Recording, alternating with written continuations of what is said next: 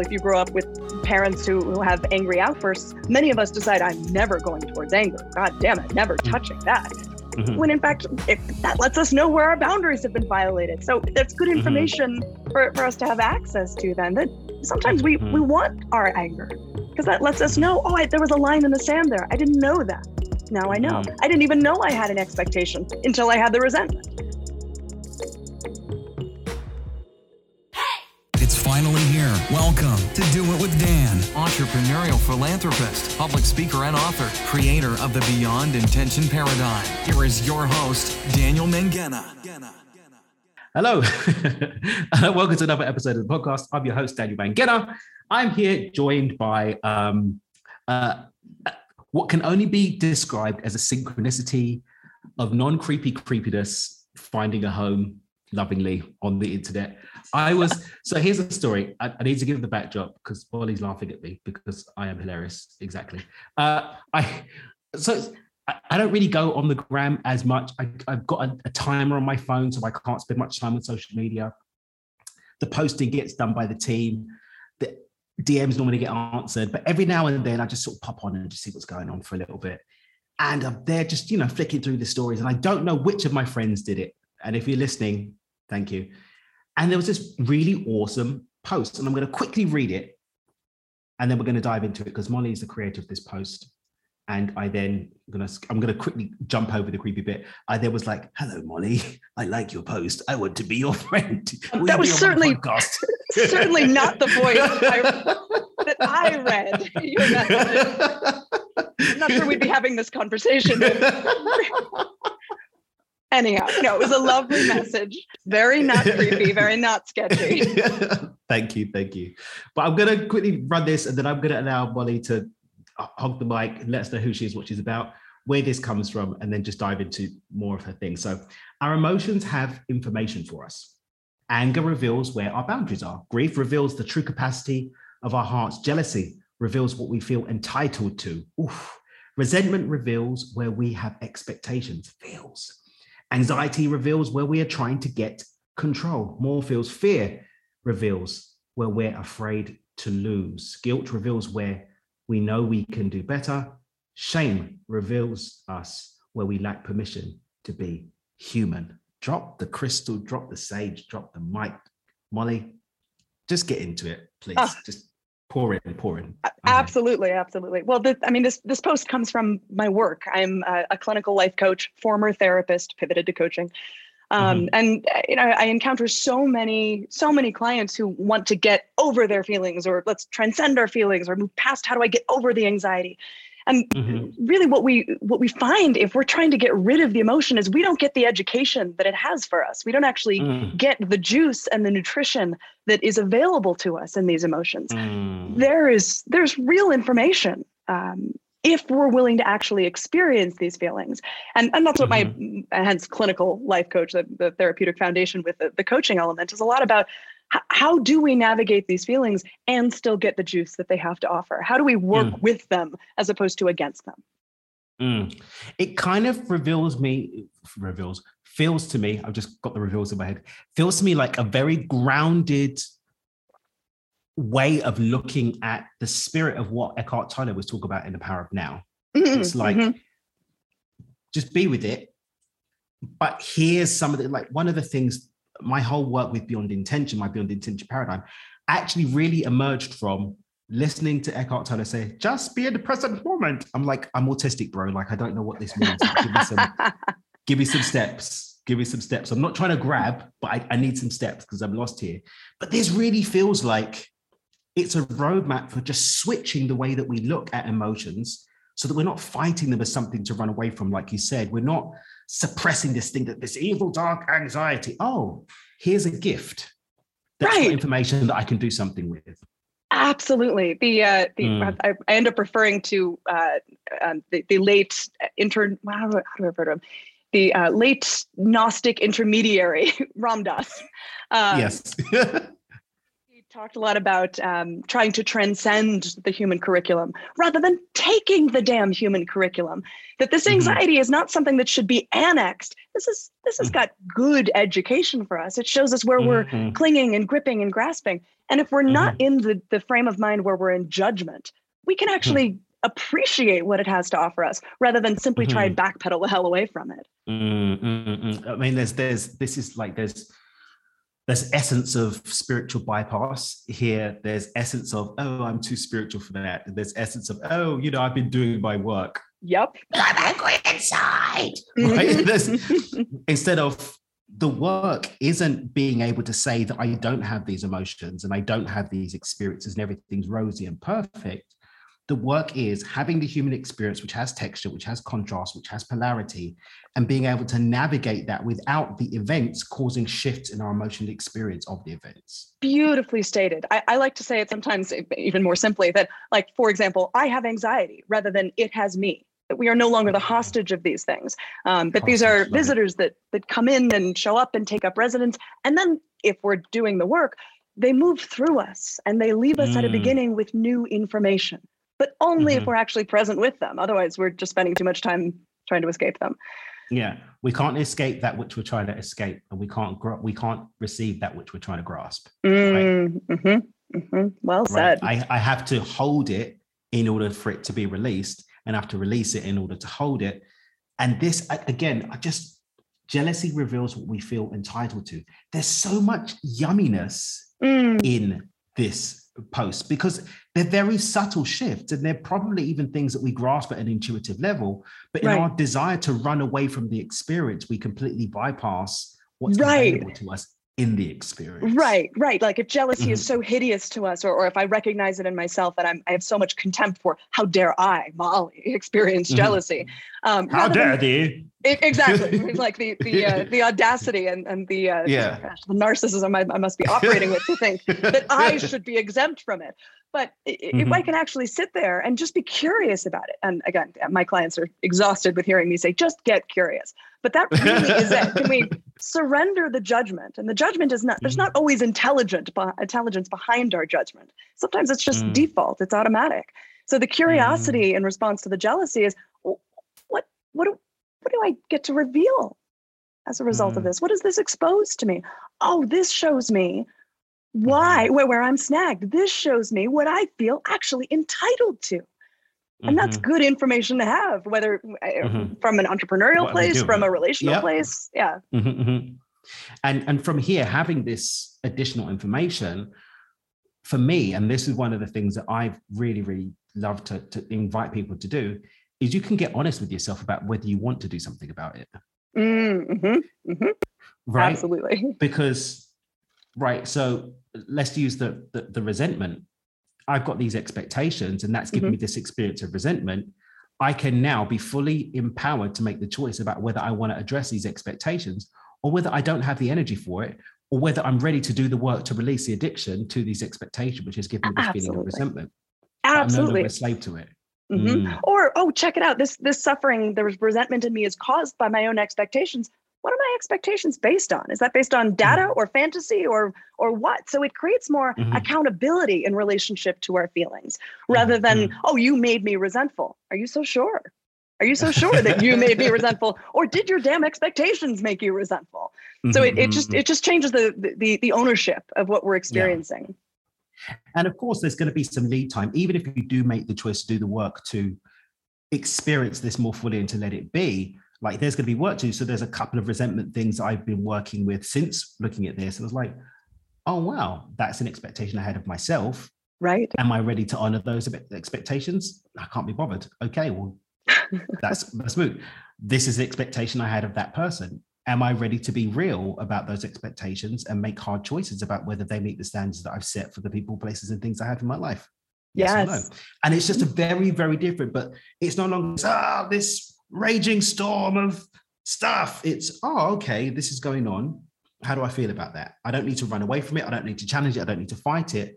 I can playfully explore what's going on with it. I love playfully explore, but boy, that and curiosity really end up being the foundational points. But yeah, that's all my material. But I really love what you're saying about providing stepping stones. I guess I don't think of the work that way, but that's totally what it's designed to do is demystify That's beautiful. Demystify our relationship to this nebulous emotional material that for so many of us has felt dangerous or has felt indicative of like a moral failing or gosh, for example, if you grow up with parents who have angry outbursts, many of us decide I'm never going towards anger. God damn it, never touching that. When in fact, that lets us know where our boundaries have been violated. So that's good information for us to have access to then. That sometimes we want our anger because that lets us know, there was a line in the sand there. I didn't know that. Now I know. I didn't even know I had an expectation until I had the resentment. So it really does.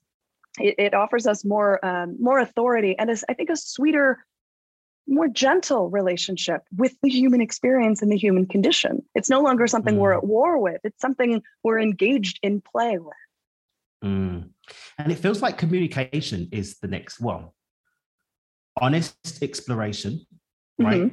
Choices, and then communication in terms of others, like having the capacity to communicate these boundaries, right? Having the capacity to forgive people who cross boundaries that we responded to that we hadn't even communicated. Exactly. Or people who did not fulfill expectations that we didn't communicate. Exactly. Would you say that communication is a big part of that and then allows us to develop then healthy relationships with others and ourselves? Of course. I love how you're operationalizing this for me. There's I should reach out to you to build a course or something. There really is a beautiful thought process of, okay, I do the reflection here. And now I figure out, is there a communication that needs to be made? Do I need to get honest about something, either with myself or with somebody else? And it's in that process that we then also, it takes some of the sting and the judgment out of our own resentment, for example, to be able to say, hey, I had an expectation of you and I was resenting you for it. And I realized that wasn't fair. Wasn't cool to hold you to a standard that I wasn't communicating about. And not that we have to indict ourselves for that, but it gives us an opportunity to have a relational exchange where we're kind of forgiving ourselves for, of course, I would be resentful if I hadn't communicated my expectation. So it really offers just more oxygen all around. Yummy.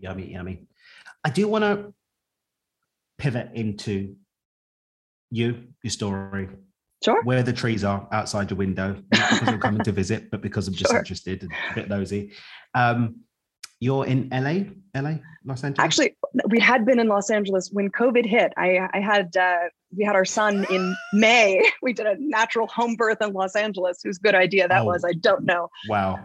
And a few months afterwards, just with the city getting more chaotic and the elections coming up, we thought, let's go to the mountains. Let's escape. So we are currently in Park City, Utah, hunkering down with the likelihood of moving in the next few months. Awesome. Yeah, I also have a coronavirus baby. My son Ethan turned 14 months. Oh my gosh. December. Yeah. Humbling, right? How we have time to do a podcast is beyond me. But yeah, it's like, feed the human, deal with the family, deal with the resentment and the boundaries of the communication and podcast. And change the diapers. Yes. And change the diapers. God, the diapers. Diapers. Did you say you have a baby boy? I do. Yeah. His name is Wes. Yeah. Wes. We call him the cashew around the house because when he was born, he looked like one. Okay. I'm going to keep that between me, you, and the audience. I will edit that out right away. I will edit that out. No, we won't. Have you been able, has he tried to pee on you when you're changing his diaper? I can't speak to his intention about it, but there have certainly been moments. Yes, totally. And as yours? Awkward. Yeah, he tried to get me once, but I escaped. You escaped. Yeah, he's got his mum a few times. The thing is, she likes to leave him running around with a nappy. Now he's running around. She'd like to take his diaper off. It's like, dude, it's an invitation. Know when to stop. He doesn't know when to stop and say, hey, can you like give me the potty or whatever now? So that's been a bit mishappy, but that's for another time. Yeah, but I want to talk about your story, your journey to being the angel of wisdom that's dropping these truth bombs all over the gaff. Like, where does that come from? Were you born a sage? Did angels come and foretell of your coming? Like, this is awfully flattering. Absolutely not. No, And my background's I'm a kid from Los Angeles. I grew up. My parents were actors. I grew up in the chaos of the Los Angeles upbringing with all the neuroses and body image stuff that you would imagine that would bring. I was initially a choral conductor of all things. I was conducting choirs and orchestras in my early 20s. Wow. Quickly realized when I was working with my coach, the guy who ultimately trained me, that I was not designed to be a conductor at all, because I was really a mediocre conductor. But he was saying to me, Molly, you need to coach. And I said, no, I need to do something with credibility. I need a license. I need degrees. So I went for a master's in clinical psych and was a therapist for a bit, until finally he said, Molly, are you done pretending to be a therapist? Are you ready to be trained? I said, okay. Wow. And what I can say is that some of this is his language, but a lot of this is, Emily Dickinson and art and mythology and poetry and Shakespeare. That's what we speak with. I think is stories. That's what resonates with us. So what I like about coaching is that I'm not limited to any framework. I get to be as playful and out of the box as I want to be. Also extremely irreverent, disruptive, dogged. I get to share more of myself, and my history is a contribution in the conversation in a way that, as a therapist, it couldn't be. I'm with you. So who are some of the people that you work with now that you really, is there a particular pocket of humanity that gets to enjoy the goodies more than others? It's so across the board. I work with, mostly people who identify, I think, as the kind of chronic overthinkers, those who think of themselves as too smart for therapy.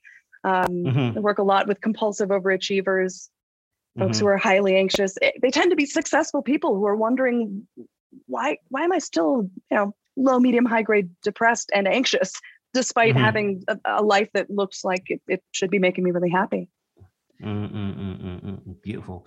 Is that one-on-one? Is it through groups? Do you have programs? I work mostly one-on-one. I do have a women's group that I do several times a year. The next one is April 25th. It starts usually at the 6th. Details about that for people to explore that. Great. But I love the one-on-one work. I think that's super yummy, and retreats coming in the works. Okay. In the works. Awesome. In your journey, has there been a pivotal moment that made you, have there been pivotal moments apart from your coach, like saying, are you ready? Where you were kind of like, oh, okay, this might be a sign. This might be a breadcrumb. Have you had many of those on your journey? A sign of what? Just a sign that maybe there's something else to explore, another road to go down, just signs, synchronicities, anything of that nature. I can't speak to synchronicities only because that's something that I'm recently becoming aware of. Coming from that very intellectual, highly clinical background. Yeah, there was way too much brain. There was a lot of having to work to drop down into my heart to be able to appreciate things like synchronicities or things that we know without understanding why we know them. That's stuff that I would have discredited historically. So I can't say I knowingly experienced any synchronicities, but I can say it is not lost on me that what I was studying when I got my first master's in choral conducting, I was aiming to be a conduit for music. And what I feel like today sure is a conduit for something else. So I like this idea, but I'm still a conductor. Boom, boom, boom, boom. Molly, you're an absolute rock star. How can people get in contact with you if they want to hang out, maybe have a conversation, maybe address the chronic overthinking? Yep. You can certainly find me on Instagram at Molly Burney. You can go to mollyburney.com or shoot me an email, whatever you like. Okay. Well, we'll make sure we put some links for that in the show notes. Guys, I'm sure you'll agree that this random lovely human who I very politely crept into the DMs of on Instagram is an absolute joy and definitely worth exploring conversation with. If you would like to look at her 6-week program and you happen to have the identity that fits the lucky people that get to be in her 6-week program, go ahead and connect with her. Other than that, again, I just want to extend my gratitude for being open to having this conversation, putting this out into the world and just inspiring me to think differently about these emotions and giving us the opportunity to inspire other people to do the same. Truly. Thank you so much. Thank you for the recognition and how cool, just how cool. Awesome. So you heard it here first, guys. mollyburney.com, at Molly Burney over on the gram. We'll pop some more links in the show notes. Go and check out the group coaching if it works for you. And until next time, keep dreaming with your eyes open. Remember, you can consciously choose a more abundant, joyful, purpose-driven life with healthy emotions and communication of those emotions and the messages that they carry. Okay, I'm done now. Bye.